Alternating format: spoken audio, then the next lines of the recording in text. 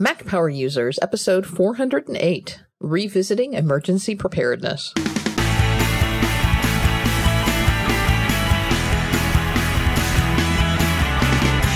Welcome back to another episode of the Mac Power Users podcast. I'm Katie Floyd, alongside with my pal David Sparks. Hello, David. Hello, Katie Floyd. How are you today? Great. You ready for an emergency? Are you prepared? I think I'm prepared, but I hope that there's not one any pending. We are out of hurricane season now. That, of course, we're recording this podcast when we're out of hurricane season, and we don't get many blizzards in these parts. Yeah, we have a different philosophy about emergencies in Southern California. We have fires and earthquakes that all happen with almost no warning. So we just like it to just drop on you. And the occasional riot. That's one of the things that, we should talk a little bit about this show is, we did cover emergency preparedness a bit in show 2. Well, we had an entire show devoted to it, episode 296. We'll put a link to that in the show notes. But we've had a lot happen since that last show. First, we've gotten a lot of great listener feedback. Apparently, it's a topic that a lot of people have dealt with personally and have a lot of strong opinions on. Since that show, I've been through a pretty major hurricane, and I guess I should knock on wood here, have come through it fairly well unscathed. And I know you've been through a couple of your own emergencies with fires and other things going on as well. Yeah, the fires were just over the hill a couple months ago. You could see it from our house. It's like so we always worry about stuff like that. And honestly, the technology's changed quite a bit in the last few years. So we decided to go back and hit this one fresh. Yeah. I do want to stress, though, we called this the initial title for the show was disaster preparedness, but I ultimately went back to emergency preparedness because there are many types of emergencies, and some certainly can be natural disasters. That's one that you and I both have experience with. But emergencies can also be personal emergencies, whether it be due to health or just everyday thing like, hard drive failed. That's certainly an emergency depending on the circumstances. Or there's theft, or there's some kind of accident. But emergencies can also be good things. And I guess I don't think I've announced it on the show, David, but I'm an aunt now. Yes, congratulations. Thank you. She's very cute. She looks like me. But we just had a birth in my family, and I mean those are things that you kind of know generally when they're going to happen. But in my case, I just got a text message one morning at 5 a.m. saying it's happening now, and it certainly felt like an emergency at the time that it happened. And thankfully, I should say everybody's fine. All went well. It was a very happy experience. But I guess you classify that in the category of emergency. It was something you had to be prepared for. I agree. And this show is not about like how much water do you store and how many, this is a tech show. And so we're talking about emergency in relation to technology. And we got a bunch of great feedback from listeners about like water storage and food and things like that. And we're going to point some people at some resources through the show that'll help you kind of get into that. But what we want to focus on is managing your technology through an emergency. And as the outline kind of evolved, we realized it is more than just a natural disaster. The stuff we're going to talk about the show could be useful to you if there's, an accident in the family or a new baby or all sorts of different things. So we tried to make this an outline that could be useful under a lot of circumstances. And hopefully everybody listening can improve their checklist a little bit and be more prepared the next time they need to be. One of our favorite resources, I guess we can't call it the Wirecutter anymore. How do you just say Wirecutter? I guess, yeah. They got bought by the New York Times, yeah. Over at Wirecutter? That doesn't quite seem grammatically correct, but here you go. Wirecutter has a review or a guide about emergency preparedness. We'll put a link to that over in the show notes. That's got some great information and some excellent resources as well as plenty of stuff you can buy.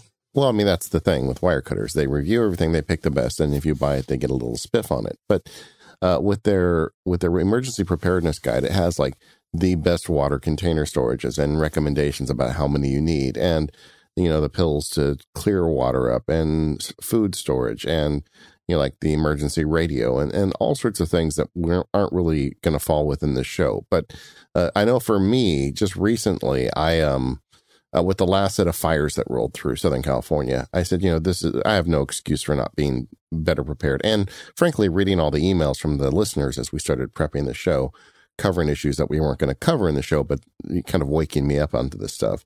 Where I've earmarked this Wirecutter article. We're kind of talking amongst us and the family as to, what type of supplies we need to lay in. And I'm going to ultimately spend a bunch of money at this Wirecutter article. Interestingly, Wirecutter, they make their money off the affiliate links on this stuff. They donate the affiliate links on the disaster relief stuff to disaster relief. So they don't even make money on it. It's a really nice service. So if you're looking to just generally prepare for a natural disaster, the geek stuff we're going to cover in this show, and frankly, we're going to cover it better than Wirecutter does. But the overall stuff you're going to need, go to the Wirecutter article. We'll put it in the show notes. I had I don't know if you call it an emergency. Well, it certainly felt like one at the time. I had to have a new refrigerator installed a couple of months. It was Labor Day. I came home on Labor Day, was getting ready to go out to the lake. Well, opened the refrigerator to get the groceries from the grocery store, to put them away because I was putting stuff together to go to the lake, and my refrigerator was not cold. And so I had to go buy a new refrigerator, which is a good thing to do on Labor Day because they're on sale. I promise you I have a point to this. And anyway, long story short, the water cutoff to the refrigerator didn't work because you have to disconnect the water to connect the new refrigerator. And yeah, so that's kind of an emergency. I had to buy one of those fancy water cutoff things that the Wirecutter recommended. So it came in handy. Felt like an emergency at the time. The other thing we're not going to cover in this episode is first aid, which is another part of natural disaster relief. And there are apps for that. The first aid app by American Red Cross is one I would recommend everybody download onto their iPad and iPhone right now. Just download it and have it there. If there's ever a problem, they've got a lot of great guides in there. There's some other ones. If there's one you like better, let us know. We'll put it in the feedback show. But I think the American Red Cross app is a good recommendation. One thing we have here where I live, Katie, is we have tons of rattlesnakes all over the place. And so that's something we always have to deal with. So I'm always ready to deal with the snake bite. I guess I'm not encouraging you to come stay at the house, though, am I? No, I'm never coming over there. You have earthquakes and you have rattlesnakes, and no, thank you. I'm good. I've never had one in my backyard, but they're in the neighborhood, and they're definitely. I hike in the local mountains, and I see them up there all the time. But they're pretty cool. As long as you stay out of their way.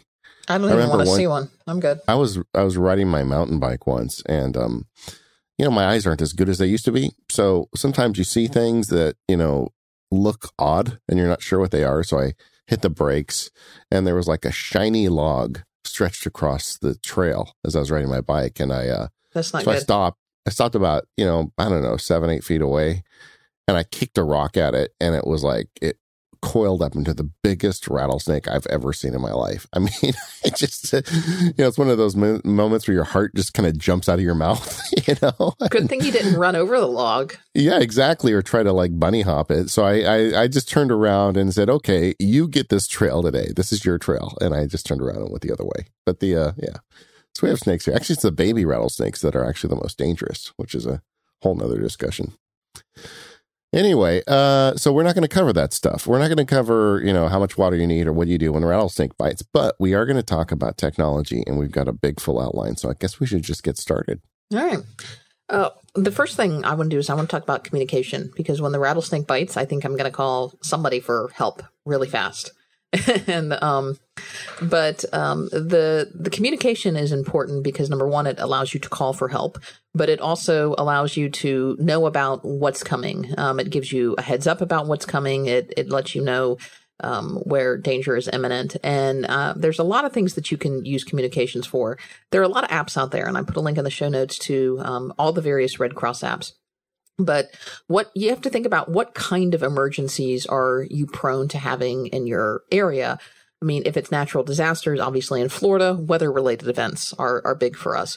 The good thing about weather-related events is, you're prone to have some advance warning. So I have a couple of weather-related apps on my phone that give me advance warning. Dark Sky is always a popular one, but for Florida-specific stuff, I have one called Florida Storms that taps into local news sources in addition to national news sources, that gives me some better local information and access to local radios and information like that will give me information specific to my area.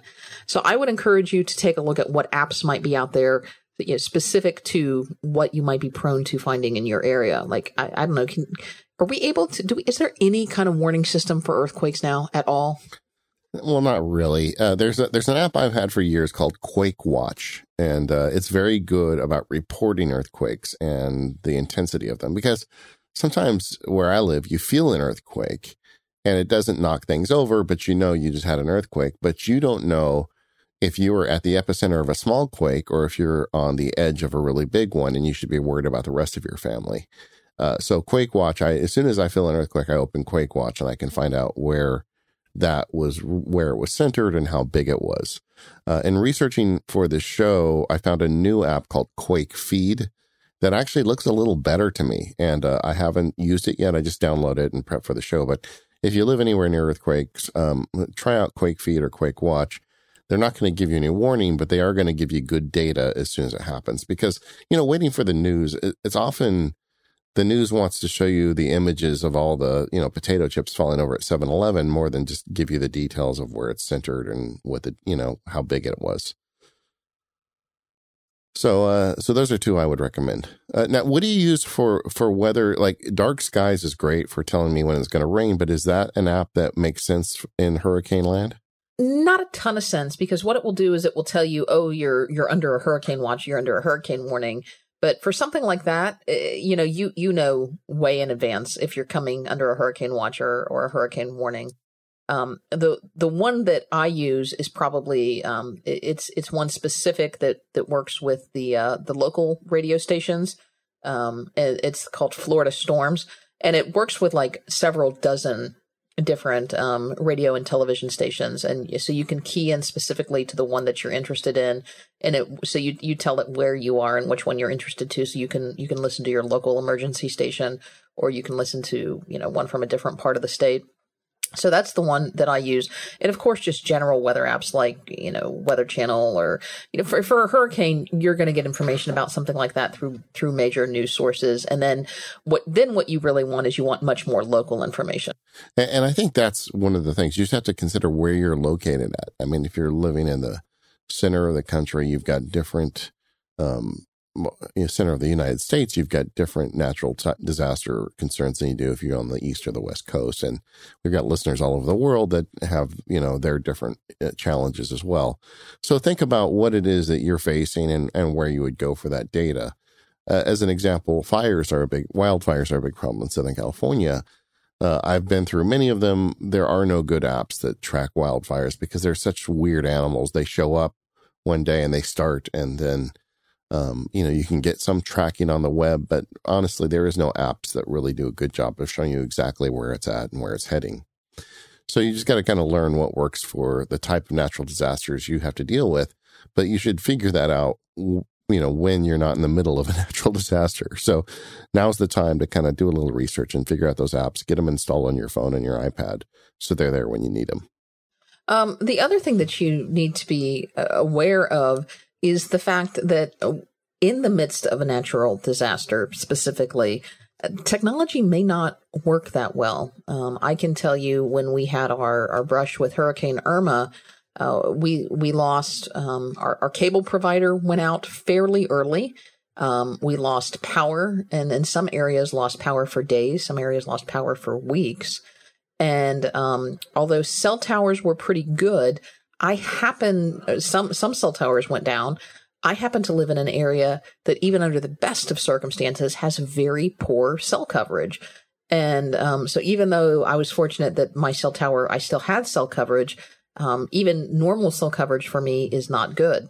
So you need to be aware of what are you going to do with that, and make sure that you can get things. So sometimes the best bet is just a plain wired telephone, like a copper wire, a traditional copper wire. Be aware that if you get your phone through the cable company, or if it's a VoIP phone, those may not work if the cable is down.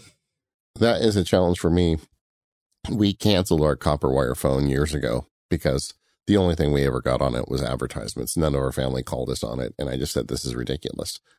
But it always in the back of my mind makes me wonder, are we going to have an earthquake one day? And is the copper wire phone going to be the only thing that could have gotten word out? Because that is oftentimes the case. Cell towers after an earthquake in California just get flooded. I mean, because everybody immediately picks up their phone and starts making calls. We're going to talk about something you should do other than calls to try and go easier on those towers in a minute. But I don't know, but I'm not willing to keep that stupid phone in my house just for that reason. But I'll always wonder if that was a mistake. Well, I think it's just something that you need to be aware of. Text messages, if you can, text message is probably better than a phone call. If you absolutely better. That's what I was teasing just a minute ago. If you have limited coverage, you're probably much more likely to get a text out than you are a call or anything else. Well, the amount of data used by a text message is infinitesimally small compared to a telephone call. Now, a couple things here. Number one is if you're using Apple Messages, it's actually internet data that's put out. SMS may work better than internet-based messaging. So, if you are in the thick of it and suddenly you can't even get a message out, go into your Apple phone settings and turn off the messages, turn it to forces to SMS messaging. And a lot of times that's a better way to get a message out in emergency than the traditional messaging. Another thing you should do, and this is something I've done, is I have set up in Drafts. We haven't talked about Drafts in a while, but it's still an amazing app and does some crazy good stuff. But with Drafts, you can have pre-canned messages and pre-canned messages groups. So like I have the group we call Sparks Prime. It's me, my wife, my two kids. And then I have Sparks Big, which is like all of my extended family that is kind of on my, on the inside, that doesn't hate me, So then what I do is, in the event of an earthquake, what I would do is send out a message to Prime and to Big, saying, okay, I'm fine. This is where I'm at and things are okay. Nothing, I'd hopefully be able to deliver the message that I'm okay. And then that message would get out to everyone in the group. And it wouldn't require me to have to compose the message. It wouldn't require me to have to spend all the time finding the people. Because after an earthquake hits, minutes really do count in terms of getting the word out before the networks get flooded. So I have a whole kind of like system in place to get word out, to communicate out after an earthquake that uses Drafts. So just think about that in your life. Maybe that might make sense for you. Right. The other thing you might want to do is consider getting in touch with maybe not necessarily people locally, but more globally. I think we had talked about in our last show having a contact out of state. Having someone that if we can't get in touch with each other, who is someone else that we're going to check in with who can kind of spread the news. And a lot of times those lines of communications will stay open where the local ones will not. The other thing you can look at is, for example, Facebook. After a disaster in certain areas will, they call it a check-in feature, or you can report yourself and you can report other people as safe. So Facebook has that kind of feature where you can just check in and, just let everybody know, hey, we're good. I'm good. You can report other people safe. I know they activated that in my area after the hurricane. I don't know how frequently that is activated, but it also could be just something as simple as posting a message. Or Twitter, too. It just depends on what your social media network of choice is. Yeah, I want to talk about social media for just a minute. I will tell you that I found social media to be one of the best places to get information during a natural disaster. But I think you have to be careful and use it carefully. I think news media and I think local governments are getting hip to the idea of social networking. I think they're realizing the power of these platforms and the fact that you can get information out quickly to a large group of people. I will tell you that I saw posts from my local sheriff's department, my city government, my local police department, fire department. All of those were on social media. And of course, they were using some kind of platform, so their posts were cross-posted on Twitter and Facebook and those types of things. Because of the way that Facebook shares information. You know, when you go look at Facebook, you're not always seeing everything in a chronological newsfeed. It shows you what it thinks are most important or more popular posts up top rather than necessarily the most recent posts. And that could cause problems in a disaster. It can. It really can. And I think that was problematic. I wish there was a way to easily change that. I mean, I know you can, but I think you have to change it every time. Therefore, I found Twitter a much, much better place to get a lot of good information quickly. And because Twitter was originally built on the SMS platform, it uses very little data. So even when my internet connection went down, which happened about 2 a.m. one morning, I woke up and boom, it was down. Little light on my ear was red and I knew I was in trouble. I still could get data via Twitter. Now, a lot of these accounts have a lot of noise in them and there's a lot of chatter going on from time to time. And I don't want information like this in my Twitter account all the time. So what I did is I created a separate list that I still have in Twitter for, local and emergency officials. So I've got the mayor in there. I've got the police in there. I've got the fire department in there. I've got weather service in there. I've got local news in there. It was great. I mean, that was where I got information quickly, efficiently, fast. It was awesome. No, I agree. I think that's a good thing to consider and have in place. And that's something you want to set up in advance. Go ahead and curate that list now. Yeah. So much of this stuff is just a little preparation right now. So what about internet connectivity in general? I mean, so I think it's very likely if you've got an internet connection through your cable company or some other similar service that you're going to have outages in the event of a natural disaster. If you've got a huge storm, if you've got an earthquake or something like that, a lot of times those services do get disrupted. It seems like, reading up on this stuff in prep for the show, that usually the cell towers are more likely, the cell coverage is more likely to get you to the internet after a big natural disaster than your traditional internet connection. That's what I found. Yeah. So make sure that you're in good shape with that. I mean, I don't know what else to say about that, but if you look and your internet's down, if your Wi-Fi's down, don't be afraid to switch over to your cell network and be ready to use it for a while. The other thing I would consider is I've always been a cord cutter. I don't have cable for my television, and I had an antenna, and I was a little worried because my antenna is on the top of my house, and if we got strong winds, could that either cause it to come down or other issues? I was lucky; it was fine. But you might want to consider having a backup antenna, and specifically a backup indoor antenna, so you can at least get some local news and information. Yeah, and that's some good stuff covered in that Wirecutter article, like what's the best, radio, emergency radio. There's some great little radios you can buy that you can crank.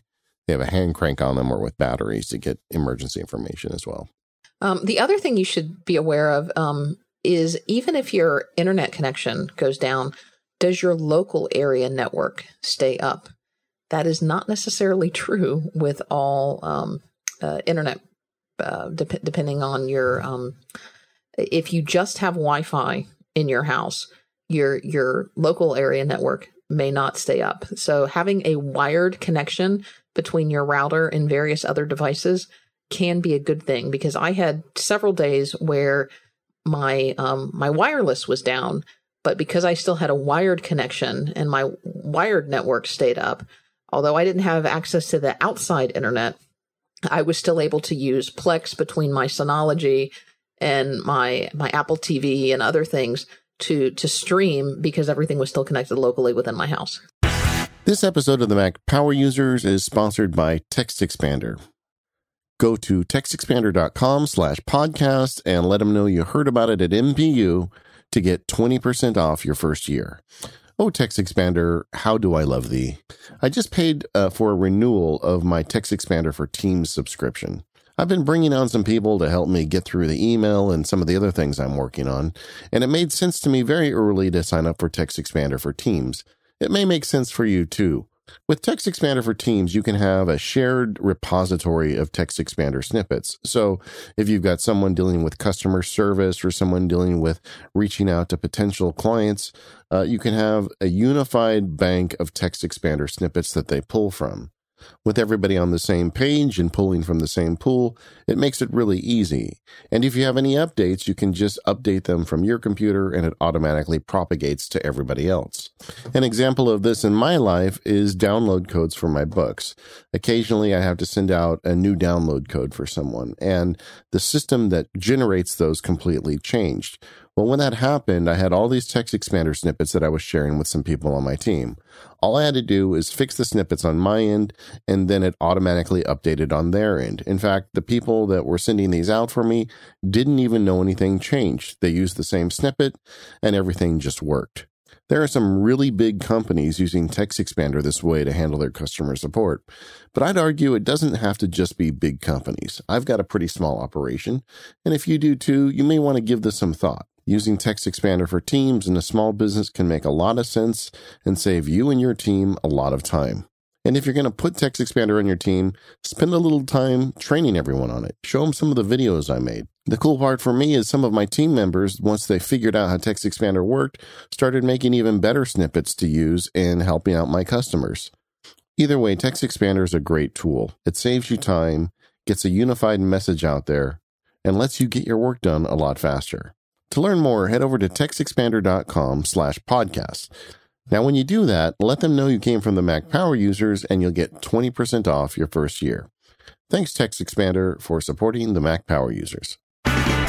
Katie, what about power? As geeks, we need juice in all these things. What can you do to kind of help prevent running out of power when there's a problem?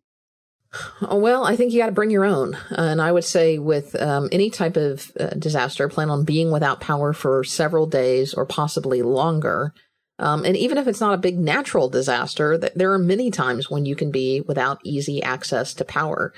I think there is no reason why you shouldn't have your own portable battery. And I'll tell you, in preparation for the hurricane, I think I took a picture of it somewhere and posted it.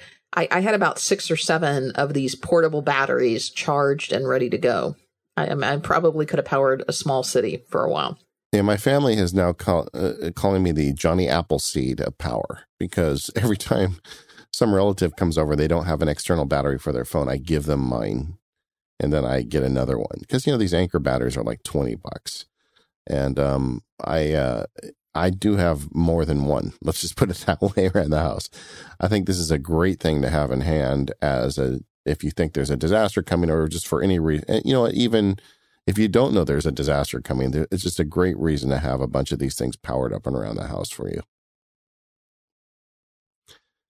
I've got a larger one too, and I know you do too, Katie. I've got the Anker. I think it's a 28,000 milliamp hour battery that can also run a laptop with a USB-C port on it. And I always keep that thing fully charged, even though I almost never use it, because I always feel like if we had a big problem, I would get multiple charges for my iPhone out of that big battery. What I'm a big fan of is let everybody have their own battery. Let everybody have their own battery that will be enough to charge their devices, 1 or 2 times, and then have at least one bigger battery for the family. That way you're not worried, you're not sharing, everybody's got their own battery and everybody can be powered and then go there. If you've got some of these bigger ones that you don't use very often, you should have an OmniFocus task or a reminder or some way to make sure that thing gets topped off every once in a while, because they will hold a charge a long time, but they won't hold it forever. And what you don't want to do is suddenly need it and find out that it's empty because you just hadn't charged it for 5 months.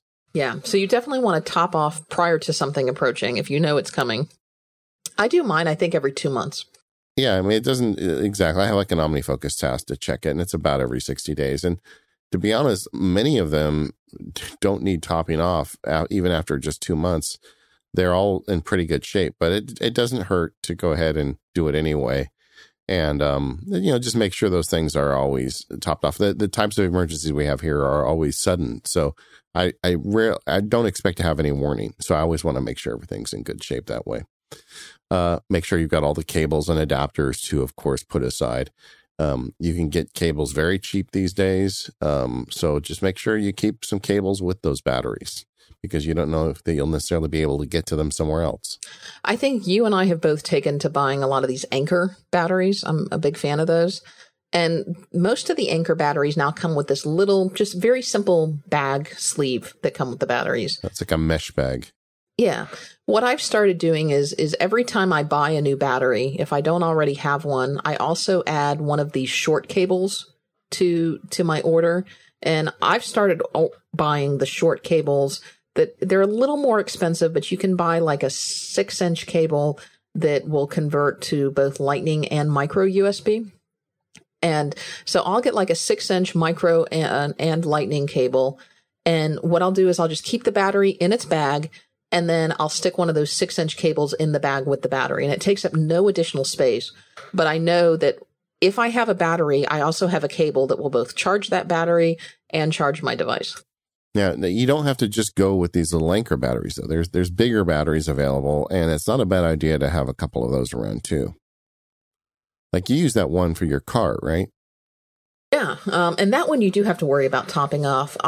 They make a couple of these now. They make a bunch of different ones, but I have a battery that has I don't know what you call them, but it's the clips on the end of them that will like the ends of jump starter cables that will clip to a battery, and it will charge your car.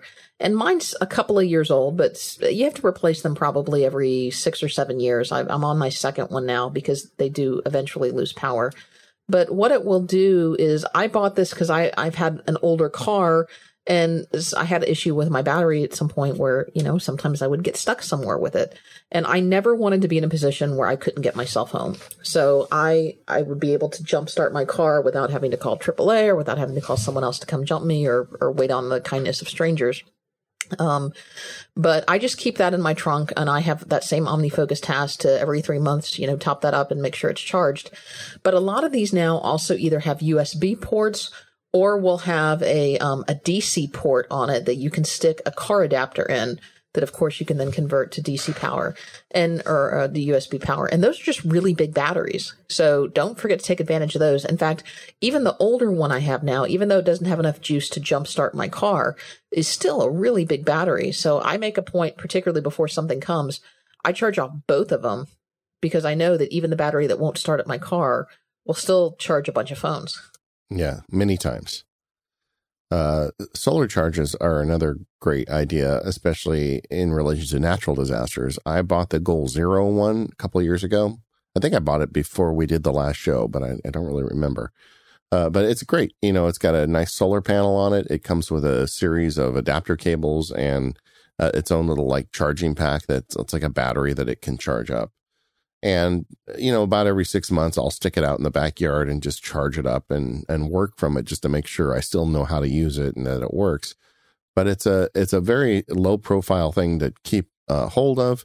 And theoretically, I could use my phone for a very long time with that solar charger if we lost power, assuming that we would have some sort of cell tower I could get it through. But I mean, even just for accessing the first aid data and the other stuff, I would want to have power to that phone for a long time.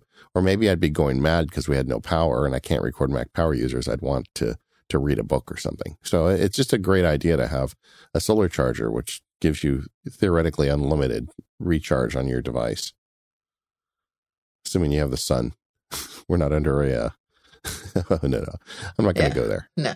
Well, and these solar power chargers have gotten a lot less expensive. I know that Goal Zero one has dropped in price. And I think Anker makes one now too.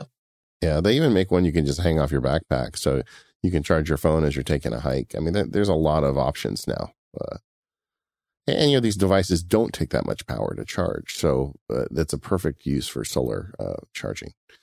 If you're really serious about it, and I'm not going to go into this in great detail, but, gas-powered portable generator will also be a real useful thing. As we watch the news over the last 6 months of all the trouble people have had, those generators, I know, have been very useful for some folks. What about the power in your house and dealing with, power fluctuations and whatnot? For years, you guys pestered me. I finally bought a UPS. But Katie's still the queen of UPS on Mac Power Users. So tell us about that, Katie. Well, in Florida, we have lots of lightning and we have lots of power surges and we have lots of brownouts where maybe you won't necessarily lose power, but the power will dim and you'll lose things like that.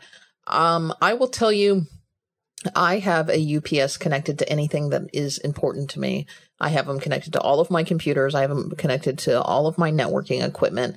And it's great because most of the time that we lose power here, we just lose power for a few seconds or a few minutes.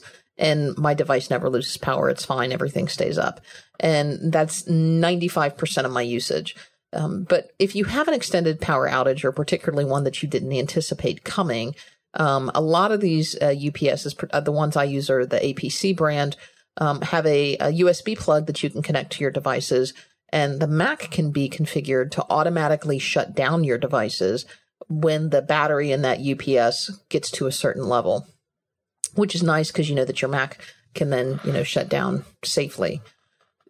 If you know something is coming, I always make a point to unplug all of my devices beforehand. Obviously, David, you don't always have that luxury of knowing when something is coming.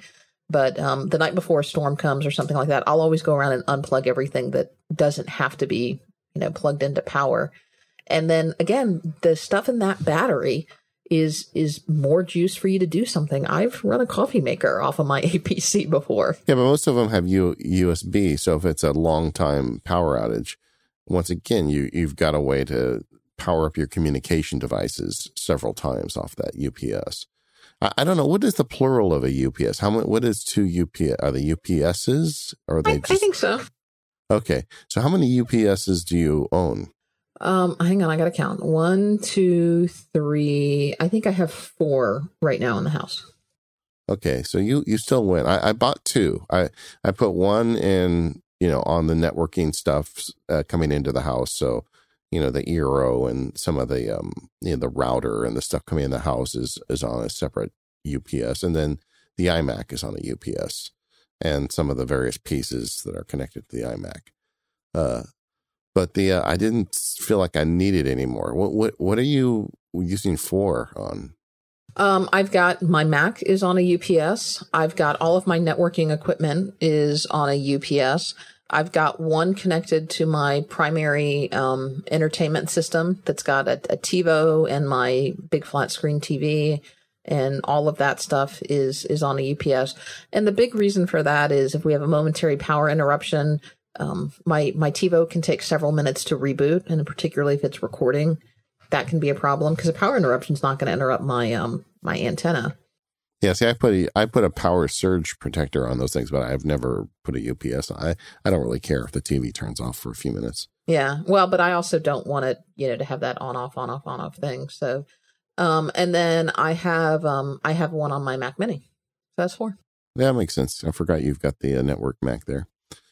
Well, so we got the UPS situation covered. I like it. By the way, a little feedback now that I've had one for several months. It works fine. The light, I bought the one that Katie told me to buy, and the lights on it are way too bright. I ended up putting electrical tape over a bunch of the indicators on it because it was lighting up the room. But I think it's a great device. I mean, it seems to work. When I was finishing up the 60 Tips book volume 2, I had one of my helpers over at the house, and she was working on my iMac doing closed captioning while I was downstairs working on the laptop. And we had a power outage during it, which I didn't realize because the internet stayed up, and she kept working upstairs on the iMac and just had no idea that the power went down. So it was great. That's because you had battery backup both on your routers and on the Mac. Yeah, I know. So I'm eating humble pie, and I don't know how much money I spent on it. I think the ones you recommended were about $60 each. They weren't super expensive. $50-$60, yeah. Yeah, but it was, I think it was probably a good investment and way overdue. So, and now everybody can stop emailing me about buying a UPS because I'm still getting them.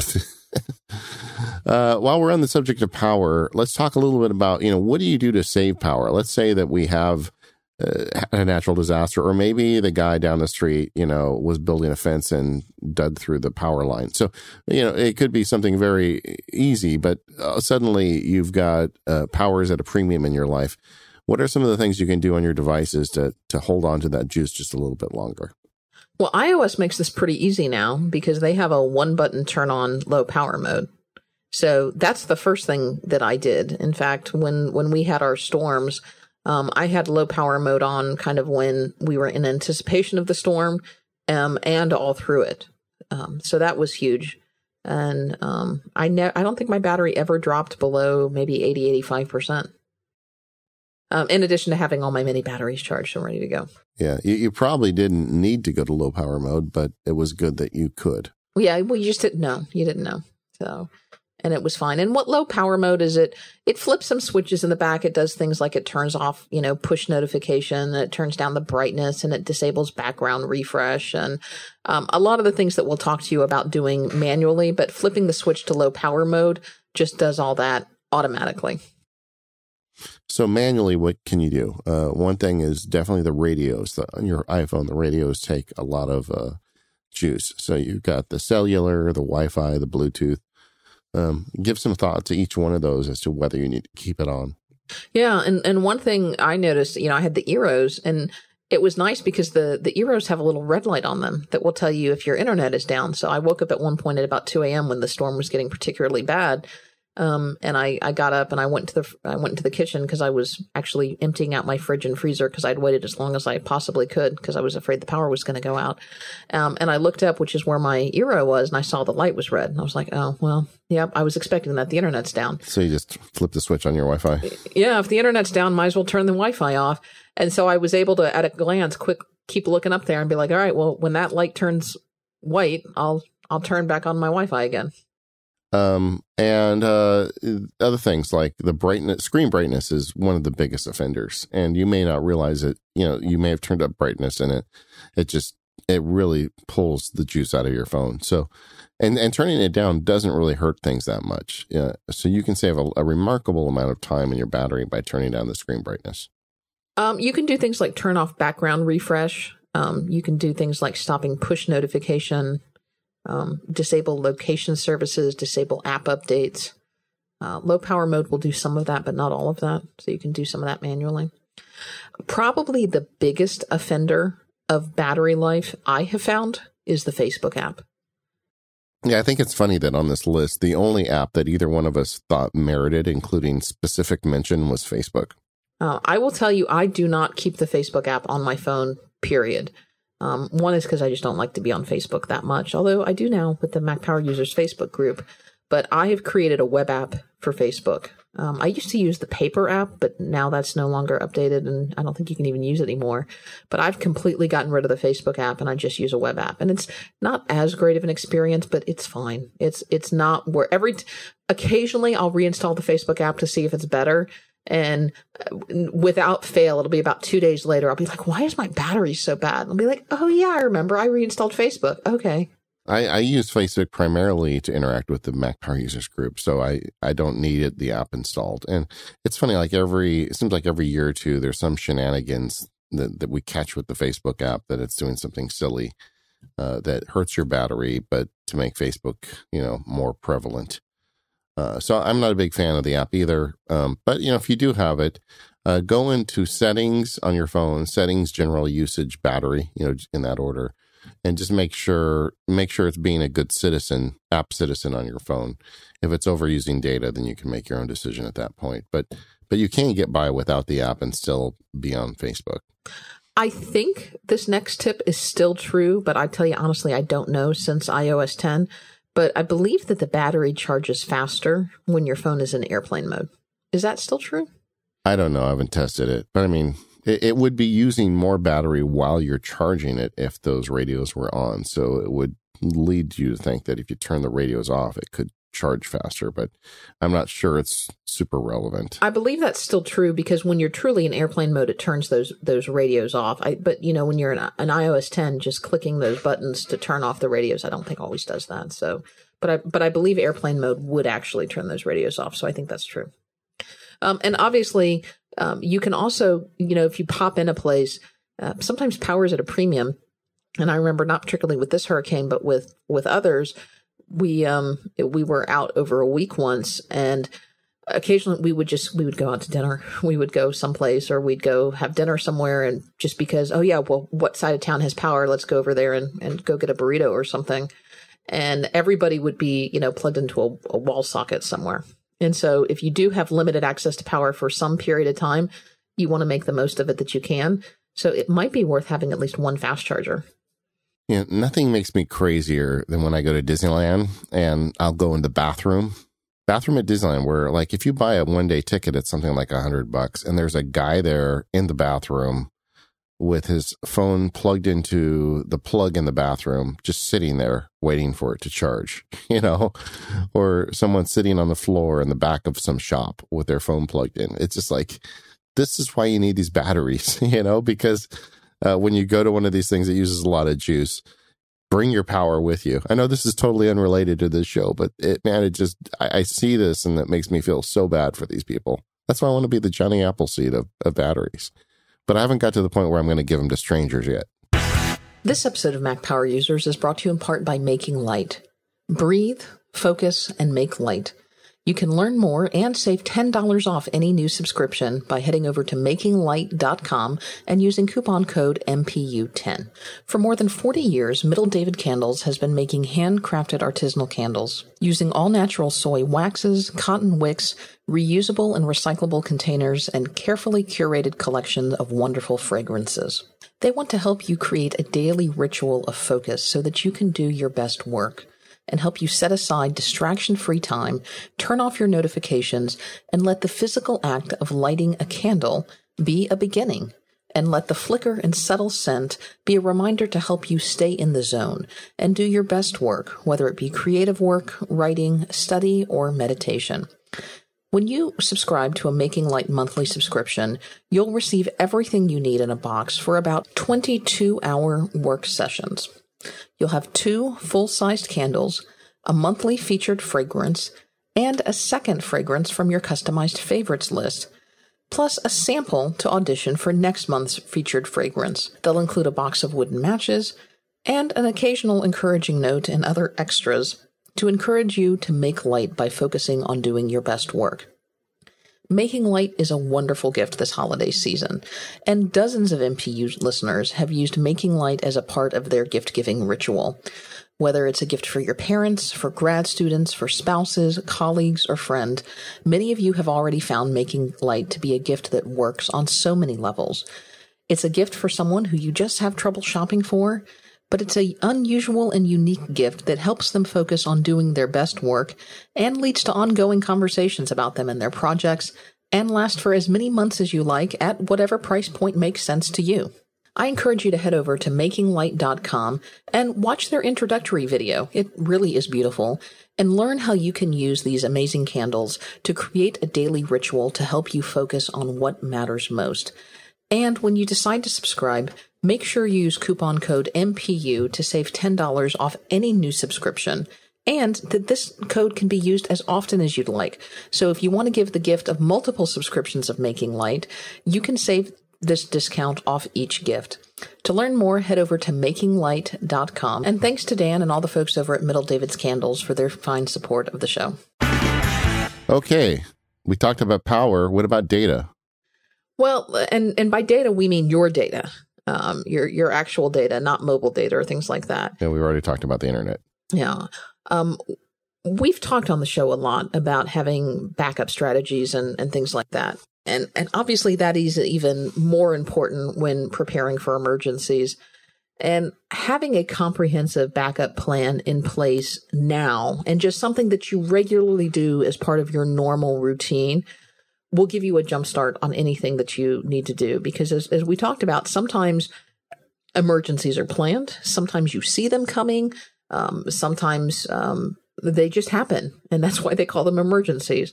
So I would say you need to have a comprehensive backup plan that factors in emergencies. And so that at any given moment, if something happens, you know that your data is covered. Yeah. And it's easier now than ever. I mean, I don't know what our last backup show was, but I think it was recent enough that we don't need to update it right now. And, offsite is now, if you want offsite, you can really solve the problem by paying $50 to Backblaze or choose your offsite backup service a year, and it's done for you. Portable hard drives are cheaper than ever. So there's all these great solutions now that are frankly a lot easier and cheaper than they used to be. So there's no excuse not to have multiple copies of your data if disaster strikes. Right. I still think that offsite backup is king, particularly having a service like Backblaze that will do automatic offsite backups so that you don't even have to think about it, that, you just know that at any given moment your computer is backed up. I really like, because hard drives are getting so much bigger now. I just went on Amazon for Black Friday, and did you know you can get like a 4 terabyte, 2.5-inch hard drive now for like $120 or less? I mean, I didn't seem that cheap, but I know they're getting in that neighborhood. I didn't know that you could get, number one, hard drives that big and that small of a size for that little money. It's just amazing now. Yeah, I have 6 terabytes Velcro to the bottom of my desk, and one that's about that size. And, we had a couple of years ago, we got evacuated from our house because the fire was literally across the street. And they're like, you guys got to get out of here. And it happened very quickly. I mean, if you, I don't know if you watched the news this year with the wildfires up in Northern California, but a bunch of people went to bed and they woke up and their house was on fire. I mean, it was just crazy how fast it happened. So when that happened to us, I finally got to answer the question, what would you do if people told you have 10 minutes to get out of your house? And for me, it was grab all the hard drives and all the pictures off the walls and get the heck out of there. And that's basically as much as I did. So I think that's a really good exercise to go through to convince you to buy these portable drives and have a routine to get them filled with your data. And I would say also make sure that your hard drives are encrypted, because especially the more portable these drives are, they're not only easy for you to grab and go, but they're also easy for someone else to grab and go. But more than that, you mentioned, in our family, we do the same thing. It's grab the computers, grab the data, and grab the baby books, grab the photo albums. But more than that is also having digital copies of your data, because particularly in the wildfire situation, sometimes those people weren't home. They didn't have the luxury of being able to grab and throw things in their car and go. And having digital copies of your data makes it so much easier to back them up as part of your routine, makes them so much easier to get them up in the cloud, because analog copies of things can be destroyed, but you can replace them with digital backups. And it may not be the same, but wouldn't you rather have that than have nothing? Several years ago, we underwent a big project in our home to digitize all of our photos and to go through the entire backlog. And it was a big project, and there was a fair amount of expense to it because we paid to have them professionally done, just because it was such a time suck. But I feel so much better knowing that those photos are digitized, and if the house burned down, that they're in the cloud. Did you put them in your Apple Photos library? I did. Yeah, me too. I did the same thing. The only thing that sucks about that is that those pictures are going to be dated the date they were scanned. The day you scanned them. Yeah. So, but you can go through, that's another big time suck, frankly, but you can go through and at least, rough sort them, and you can either make special albums or actually go through and fiddle with the metadata. But I'm probably going off topic a little bit, but yeah, it's nice to have that stuff. Paperless is a big deal. It's not just your images, but it's also your documents concerning your mortgage and all the other stuff that you may need, your insurance company stuff. One of the listeners wrote in and said, not only should you have that stuff digitized, you should also have copies printed out. One of the listeners actually keeps copies of the stuff in their cars, kind of like a folder of emergency documents printed out in each one of the cars. So if they had to evacuate, they could still get a hold of the insurance company and the various, banks and whatever they needed, if their house, fell over or caught on fire or something. Yeah, I don't have that stuff printed in my car. I have a lot of that stuff in 1Password or in Evernote, just so I know that I can get access to it. I have a lot of the contact information, like I have all of our insurance cards scanned into 1Password, in addition to having the data typed into 1Password. If I needed to get in touch with my insurance agent or anything like that I know I could contact them. One of the other things that I did, and it's probably a good thing to do, again, something you could add to the OmniFocus task. I did it, I moved into this house in April, and then we had the storm in August. Is that when we had it? And I'd done some renovations and some tweaks, and I just hadn't had a good time to do it. I went around before the storm and I took pictures of everything. I opened up the china cabinet. I made sure I took pictures of the china. I made sure that I took pictures of the furniture. I made sure I had pictures of the renovations that we did. I went and I took pictures of the cars, and I turned them on so I could see the odometer, so you could take pictures of the odometer readings. And I made sure that all those uploaded to Apple Photos. That's probably something that you don't need to do all the time, but it's probably something that should be updated on a fairly on a basis, on some basis, maybe once a year, once every 2 years, something like that. And it's something that could come in really handy someday. Do you use your china often, Katie? Like if I come over your house on Sunday, are you going to give me the fine china, or do my paper plate, or what do you serve? So I got my china from my grandmother. So I use I use it at Christmas and perhaps Easter or Mother's Day, like for special occasions. I use it maybe two or three times a year. Yeah. All right. Okay. That's fair enough. Uh-huh. I just want to know where I rate. That's all.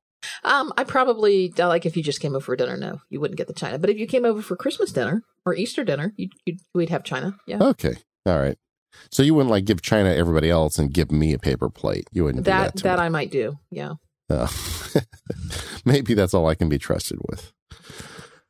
All right. Okay. So we talked about documents, the types of documents, insurance. I think property records are important.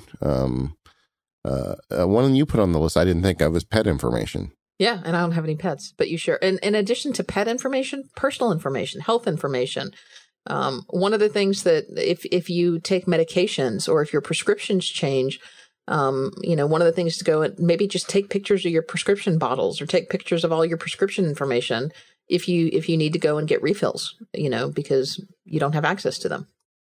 The other thing is contact information. Now, I am sure everyone listening to this podcast has their contacts in some kind of cloud service that syncs, but it never ceases to amaze me how often I correspond with or text someone who I've had in my contacts for years, and I get a message back from them that says, "Who is this? I got a new phone," and I'm like, what? So I think just having that information in contacts and having it synced to a cloud service, because if something happened, an emergency, especially for everybody who listens to this show, is I dropped my phone or my phone's dead and I had to have it replaced. You just want to make sure all that information syncs back. Yeah, and at this day and age, it's really easy to solve that problem with the internet. I'm sorry my voice is kind of going on us, gang, but I'm doing my best here. Yeah, you still got that lingering cold that's been going on for months now, it seems like. It feels like it. It feels like it. But I'm getting better, but it's like just talking for an hour. It's, it's starting to beat me up a little bit. You need a nice cup of tea. I have one here. I've been judiciously pushing the mute button and making hacking and wheezing noises and drinking some tea. So hopefully that'll help. All right. One of the things that I think is worth thinking about on all this is, in addition to having the data digitally in whatever format you're using, is having, a couple different formats. Like maybe your address book you can print out into a text file, or the stuff you've got in 1Password, there's different ways to save that out into like a secure PDF. So that may be worthwhile to have it in a couple different formats. And it just depends on what your strategy is. This episode of the Mac Power Users is brought to you by 1Password. Go to onepassword.com/MPU in all caps for 20% off. We talk in this episode a little bit about sharing 1Password data. And if you're thinking about doing that, there's no better way than using 1Password for families. With 1Password for families, you have the 1Password manager that's a deal for your whole household. So how does it work? With 1Password for families, you pay a subscription fee. It's $4.99 a month, but using the offer code at onepassword.com/MPU, that gets discounted by 20%.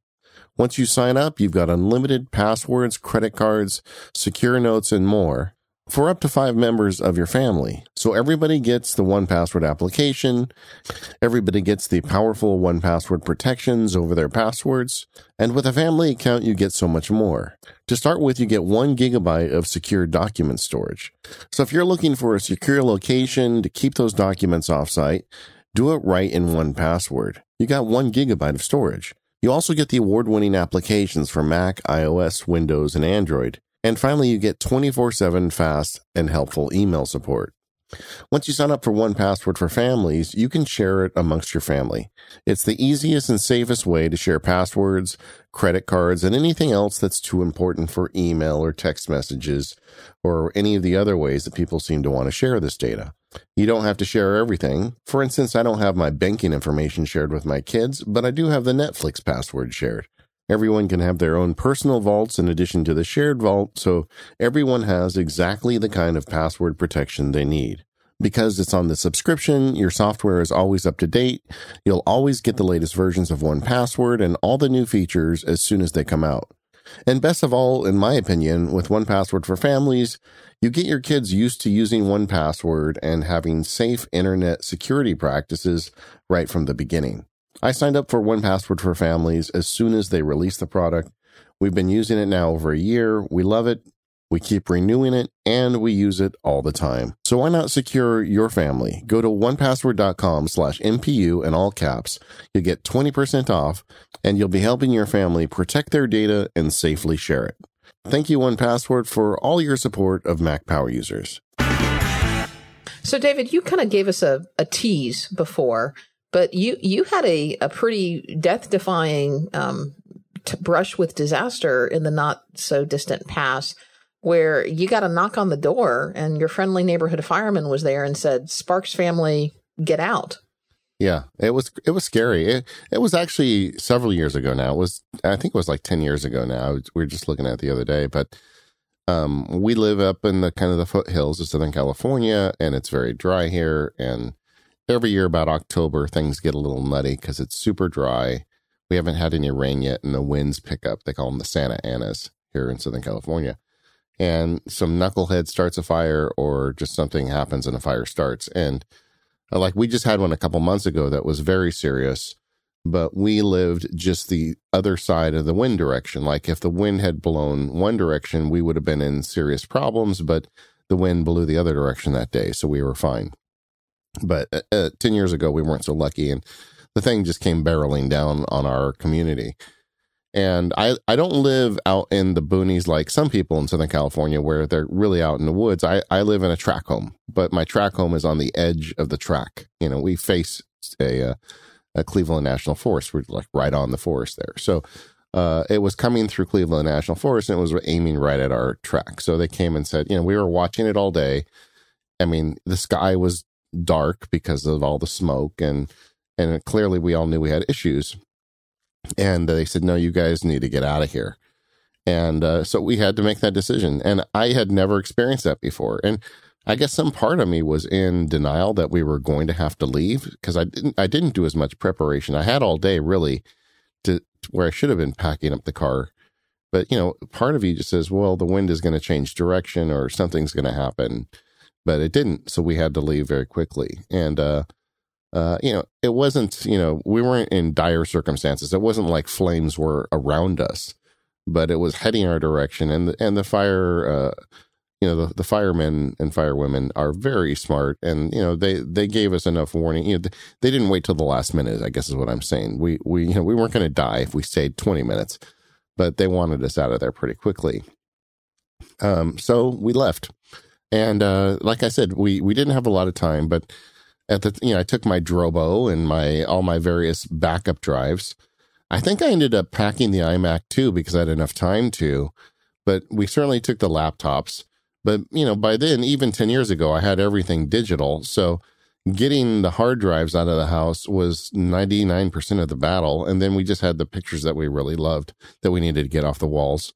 And we have another thing I've done, and it's kind of outside the scope of the show, is I have a fireproof safe in my house.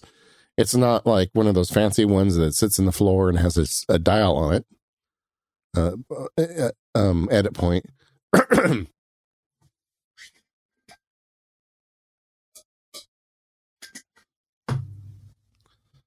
But instead, it's just a fireproof box with a lock on it. So I've got the key documents for the insurance in the house and things like that. So I threw that in the trunk too, and off we went. And you know what? I didn't feel that concerned. I mean, I guess obviously if the house burned down, the house burns down. But I felt like I would be able to survive and figure things out with the information I had. And I knew that I didn't lose any of our pictures, and our key data was with me. And I still feel that way now. I run a law practice basically out of my house at this point. And I I feel the same way. If I had 15 to 20 minutes, I could get out of here. Not a single bit of client data would get lost. And these days, it's even better because I've got the cloud stuff even more dialed in than we had 10 years ago because it's so much easier now. Well, I'll tell you that I felt very similar when we had our Hurricane Irma situation, because it was one of those things where you watched it, and you almost got hurricane fatigue because it's coming, fine, it's coming. Would it just get here already? I was getting it, and I was watching it from California. Yeah. These things always happen. But then, and like I was like, it's fine. We're in the middle of the state. It's fine. And then, like, I don't remember what day it actually hit, but like 2 days before it was actually going to hit, the track started changing. And then it looked like, instead of coming, like, originally it was going to come like directly up the center of the state. And I was like, well, it'll hit us. But then by the time it comes directly up the center of the state, it'll lose a lot of steam. But then it was like shifting off to the side, and then it was going to like curve back around and come in, which meant it was going to just come over a little part of the state and hit us. And like the day before and 2 days before, it was like, oh, this is kind of shaping up to be a pretty big deal, based on where the track was going to change. And where I live, I mean, I wasn't worried about flood. I wasn't worried about storm surge or any of that. We are very fortunate that we live in a very tree-friendly community. And we have beautiful, beautiful trees, large trees, big oak trees.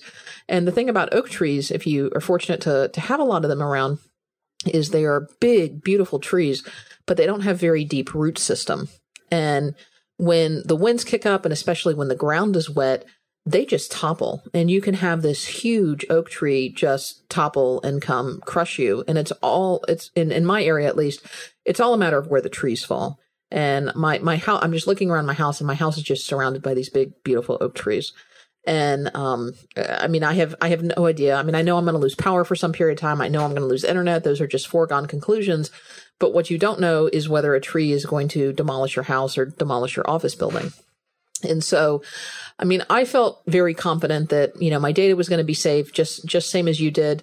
I was very busy making preparations. So I went in, to the office for about 20 minutes. I'd already had all my backups done, but I just, unplugged everything, and I, took everything, make sure it was all off the ground, and, made sure my super duper backup was up to date. And, I left the office, and I stuck a 2.5-inch hard drive in my pocket and had everything backed up to the cloud, and said, well, if this is it, having my office backed up was great, and there was really nothing to do. I was like, here it is.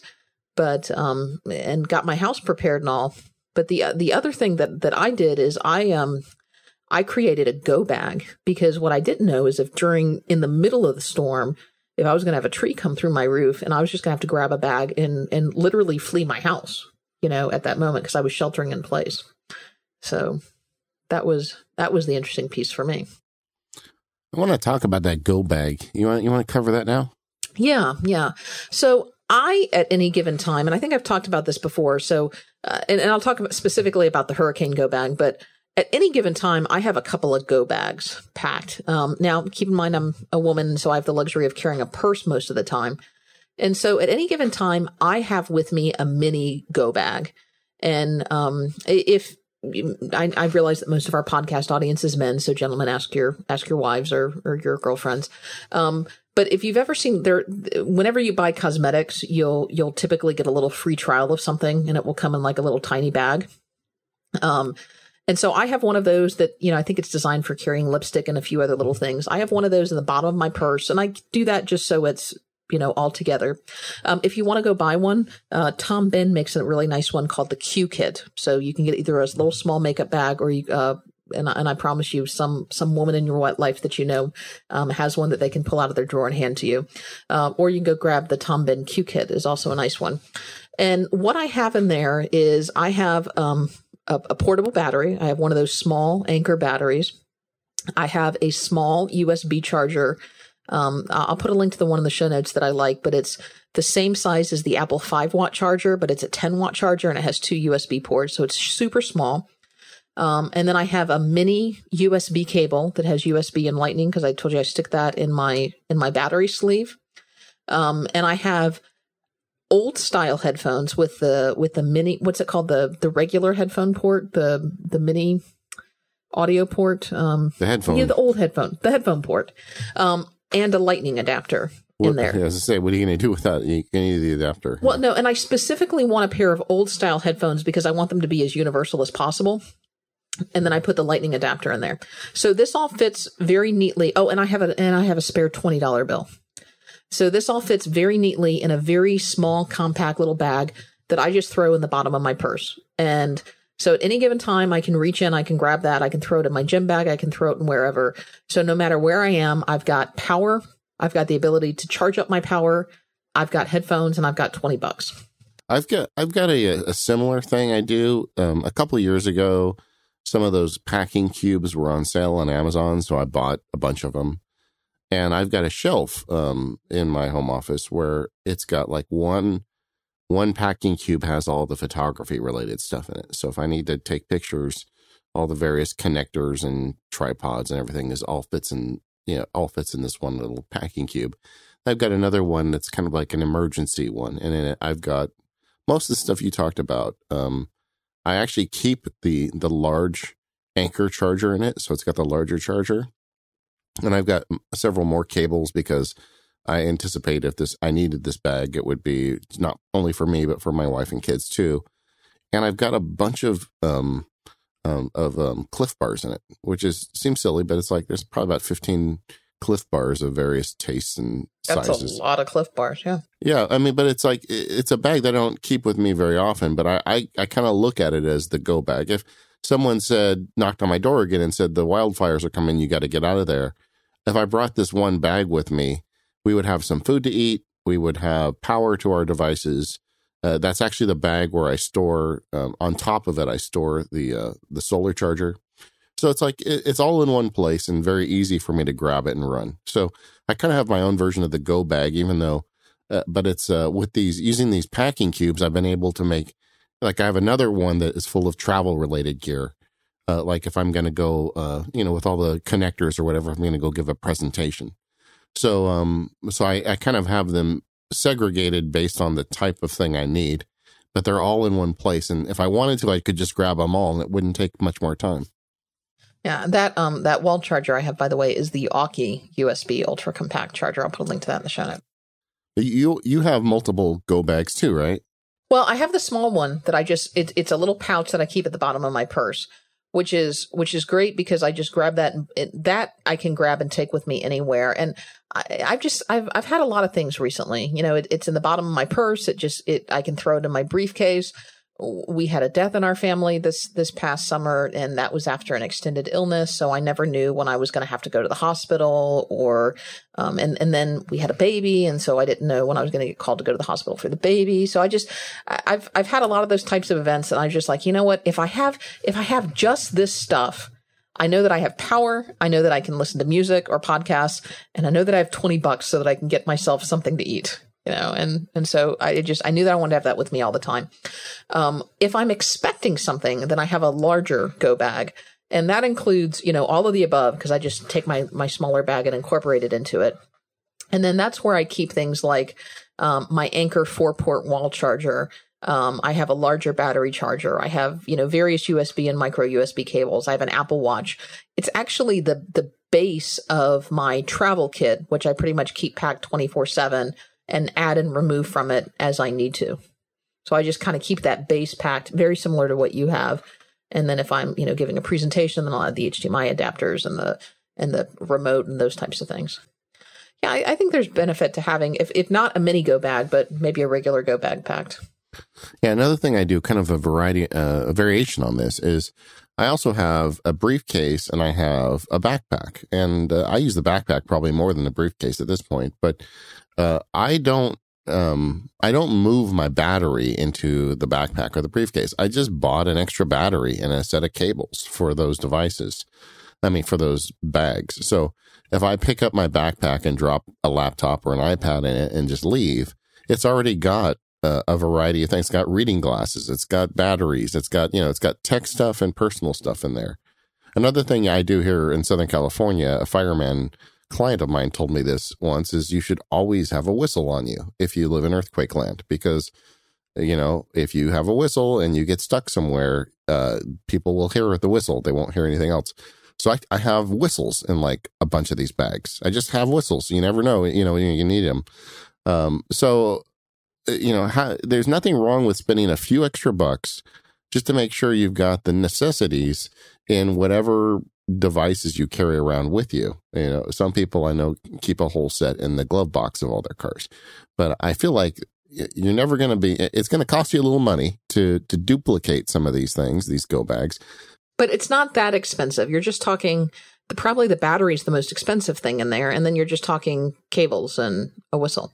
And whatever. I mean, it just depends where you live and what issues you have. But I mean, for a reasonably low amount of money, you can just make sure you've got this stuff with you no matter where you are. And it really is comforting knowing that. And, you know, that particular night with the hurricane, I mean, we had one particular night where we knew that if a tree was going to fall, it was going to be that night. That was the night that I packed a backpack. And in that backpack, I had, you know, a simple change of clothes. I had a pair of shoes. I packed my hard drives in that backpack. I put my computer in that backpack. And I just never let that, I had an empty water bottle in that backpack because I didn't want a full water bottle in that backpack. And I just never let that, you know, I always knew where that backpack was so that I knew that I could grab it and leave the house with it if I needed to. Ever tell you about the time Disneyland security took my whistle? No. Oh, man, it made me so mad. So they have security at Disneyland now, which I think is probably a good thing. But they go through your bag and they saw that I had a whistle in there. And they're like, oh, you can't have a whistle. Yeah, they probably thought you were a troublemaker and were going to. I said, why not? And they showed me the list of things that are forbidden. And one of them was anything we think is, you know, troublesome. They don't have whistle on the list. I'm like, I've been carrying a whistle with me to Disneyland for probably 10 years, you know. They're like, well, you can't have it. And I said, why not? And they said, well, if you blow it, it's a problem. I said, well, if I blow it, you should throw me out and take away my pass or whatever. But I'm not going to blow it unless I need it. So we went back and forth, and eventually I was very upset. They took my whistle. And then I was in Disneyland just a couple months ago in one of the stores in California Adventure Park, which is, you know, the second park in the West Coast. And I was they have like a little Sierra camping store, like a fake camping store. Guess what they sell there? Whistles. Did you buy a whistle? I bought a whistle, and I keep the receipt in my bag. So the next time they give me a hard time about it, I'm going to say, here's my receipt. I bought it in the place that I'm trying to get into. So we'll see.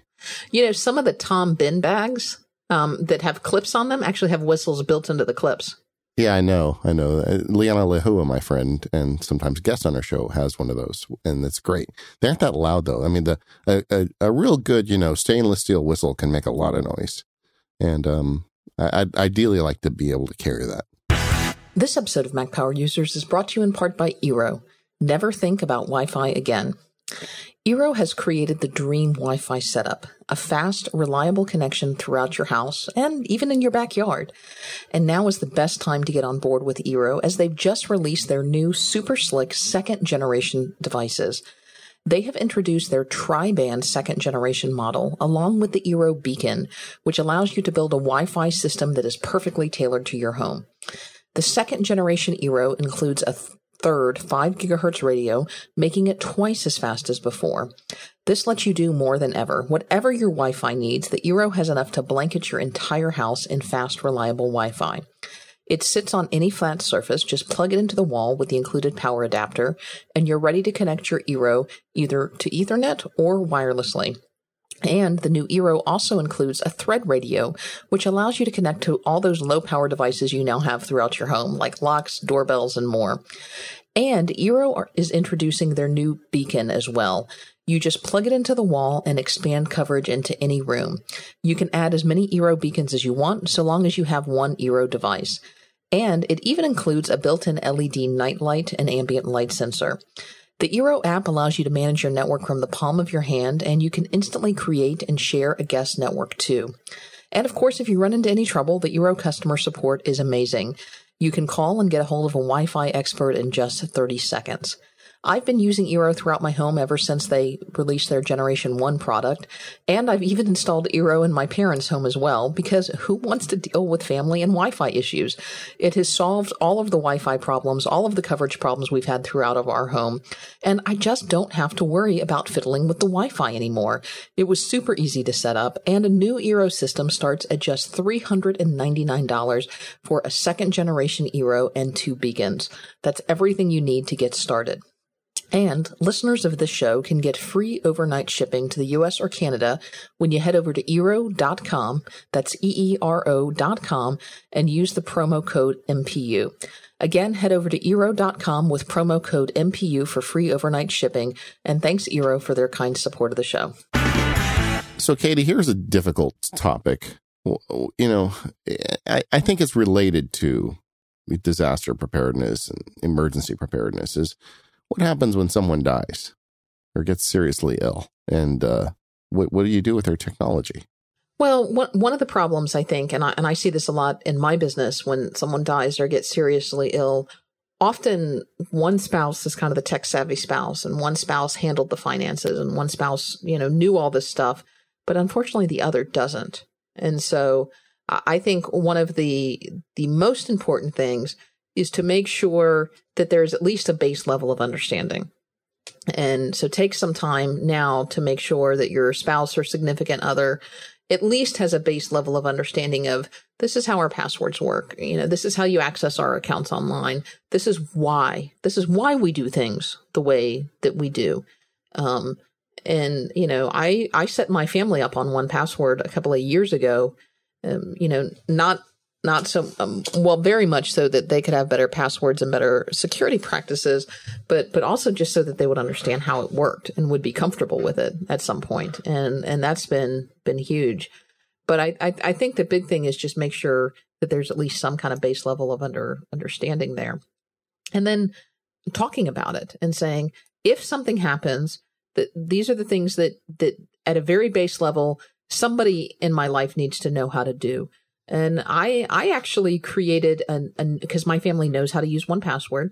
I actually created a note in 1Password that's just written to my family. And I've tried very hard not to make it morbid.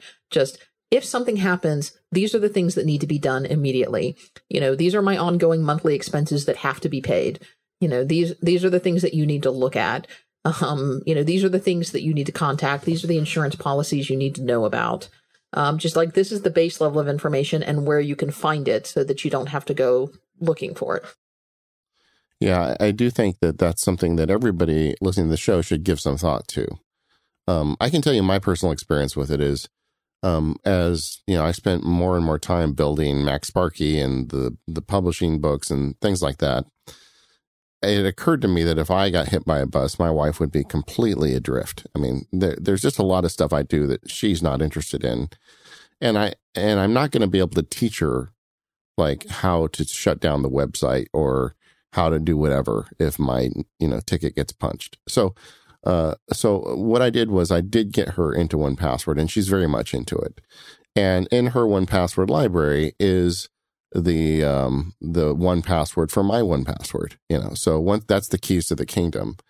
And the other thing I did, and I guess this depends on everybody out there, but if you feel like that, if something happens to you, that the people in your family are going to have trouble dealing with this, and put in mind that you just got hit by a bus. So they're not in really a mind to learn about technology as it is anyway.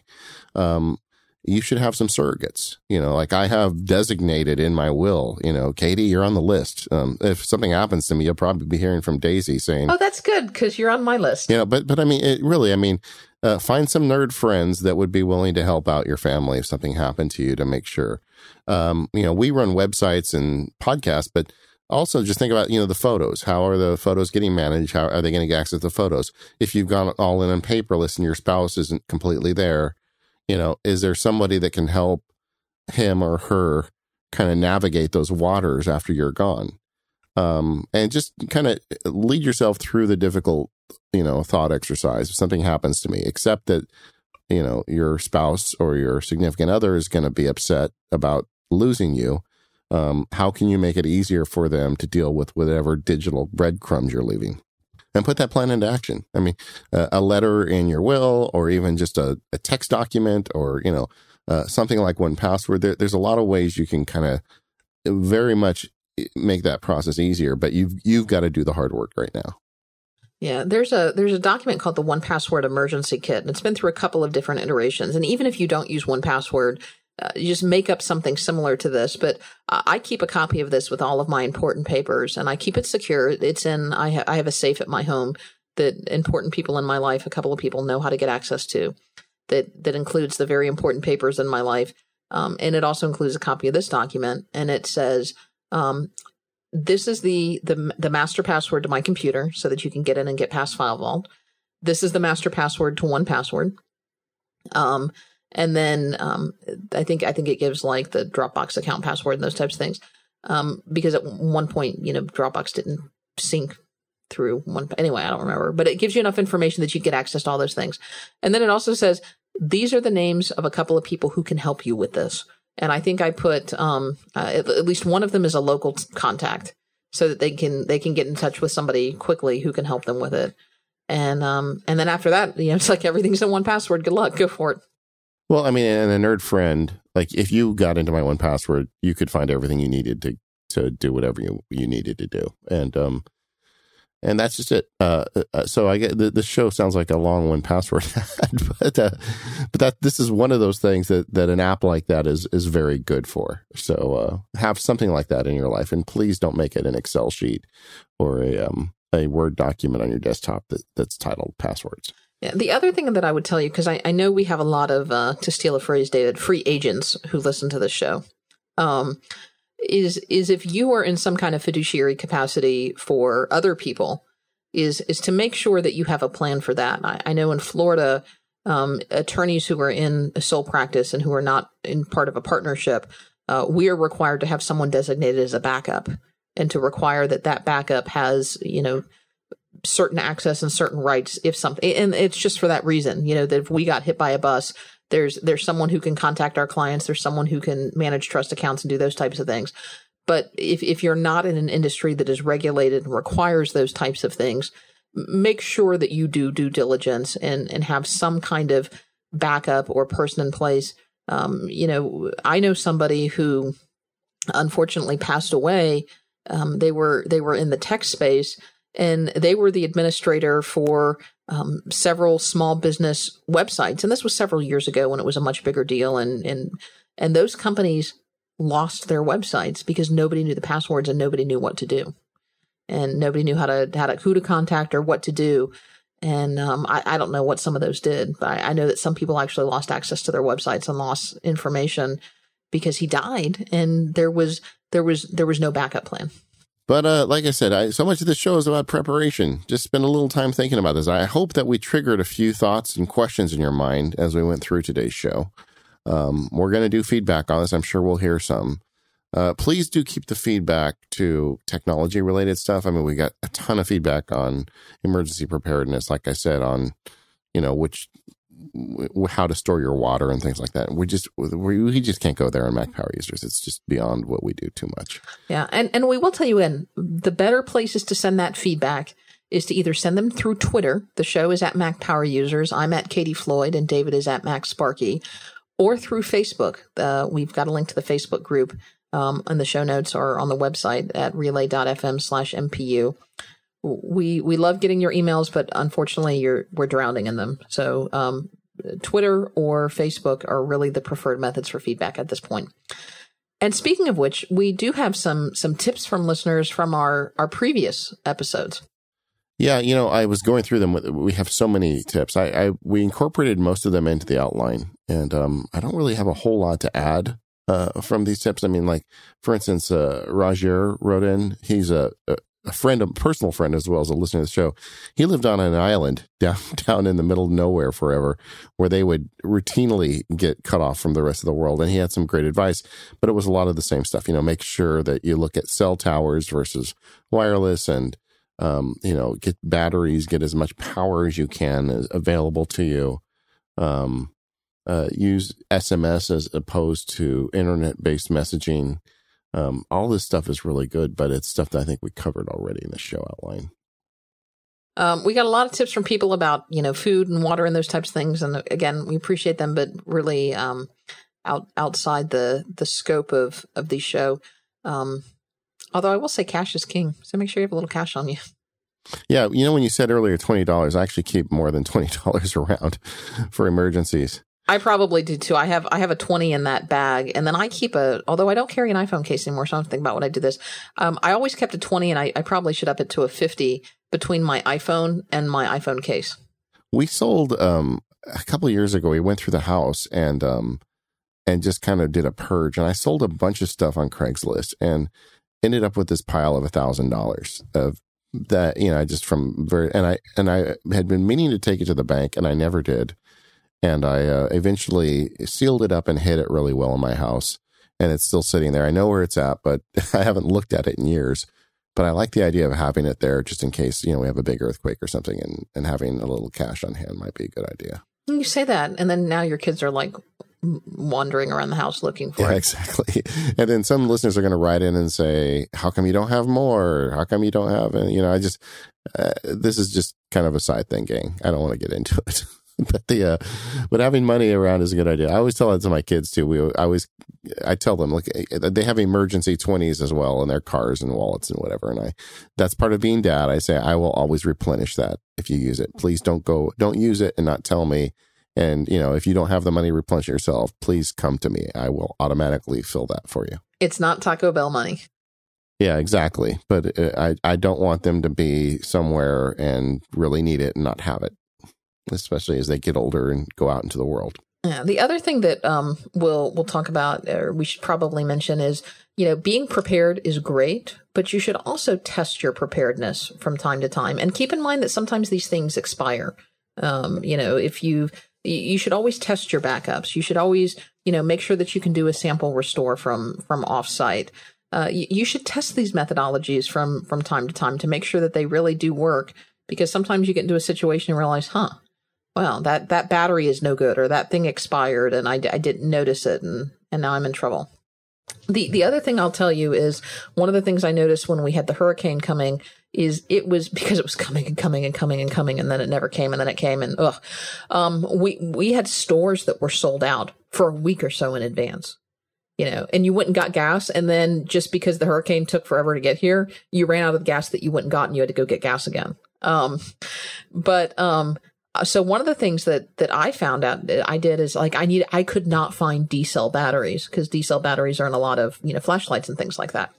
I went to a ton of stores and could not find D-cell batteries. And so finally what I did is I was like, well, I have Amazon Prime. I'm just going to Amazon Prime these batteries, because the storm won't be here for 3 days, and Amazon Prime will get the batteries here in 2 days. Good idea in theory, but then I found that UPS and FedEx will look for almost any reason not to deliver. And they're like, yeah, this delivery has been delayed due to a weather exception. I'm like, it's 70 degrees and sunny outside. What's going on? But that's a good experience. I mean, because going through that, you now know that D-cell batteries are a thing and a hot commodity. So next year, as the season approaches, you can, put a bunch away and have it ready when the season arrives, and not have to make it a last minute rush. No, I had my Amazon delivery that came 2 weeks late, so I just put those away in the cabinet. And those will last a long time. But just be careful of that, and don't trust that your 2-day Amazon shipping is going to show up in 2 days. Yeah, order a portable generator and maybe some scuba gear, whatever, right? All right. Well, listen, we are going to do feedback on this. I'm sure we're going to get some from you, but let's keep it to the tech stuff just so it's easier. And we'll cover that in the upcoming show. I tell you what, Katie, because we've been getting better at and the listeners have been frankly better about not sending quite as much email, and we're getting a little more time. I've been spending more time in the Facebook group than in the past, and I really like it. It's such a nice group of people and lots of fun discussions going on in there. So if you haven't joined a Facebook group, please do. I think you're going to really find it an enriching experience. I would argue it's the nicest corner of Facebook on the internet. It's just we have almost no problems with troublesome users. So go in there and have a good time. Thanks to our sponsors for this episode, Smile, Making Light, 1Password, and Eero. And we will see you all next time.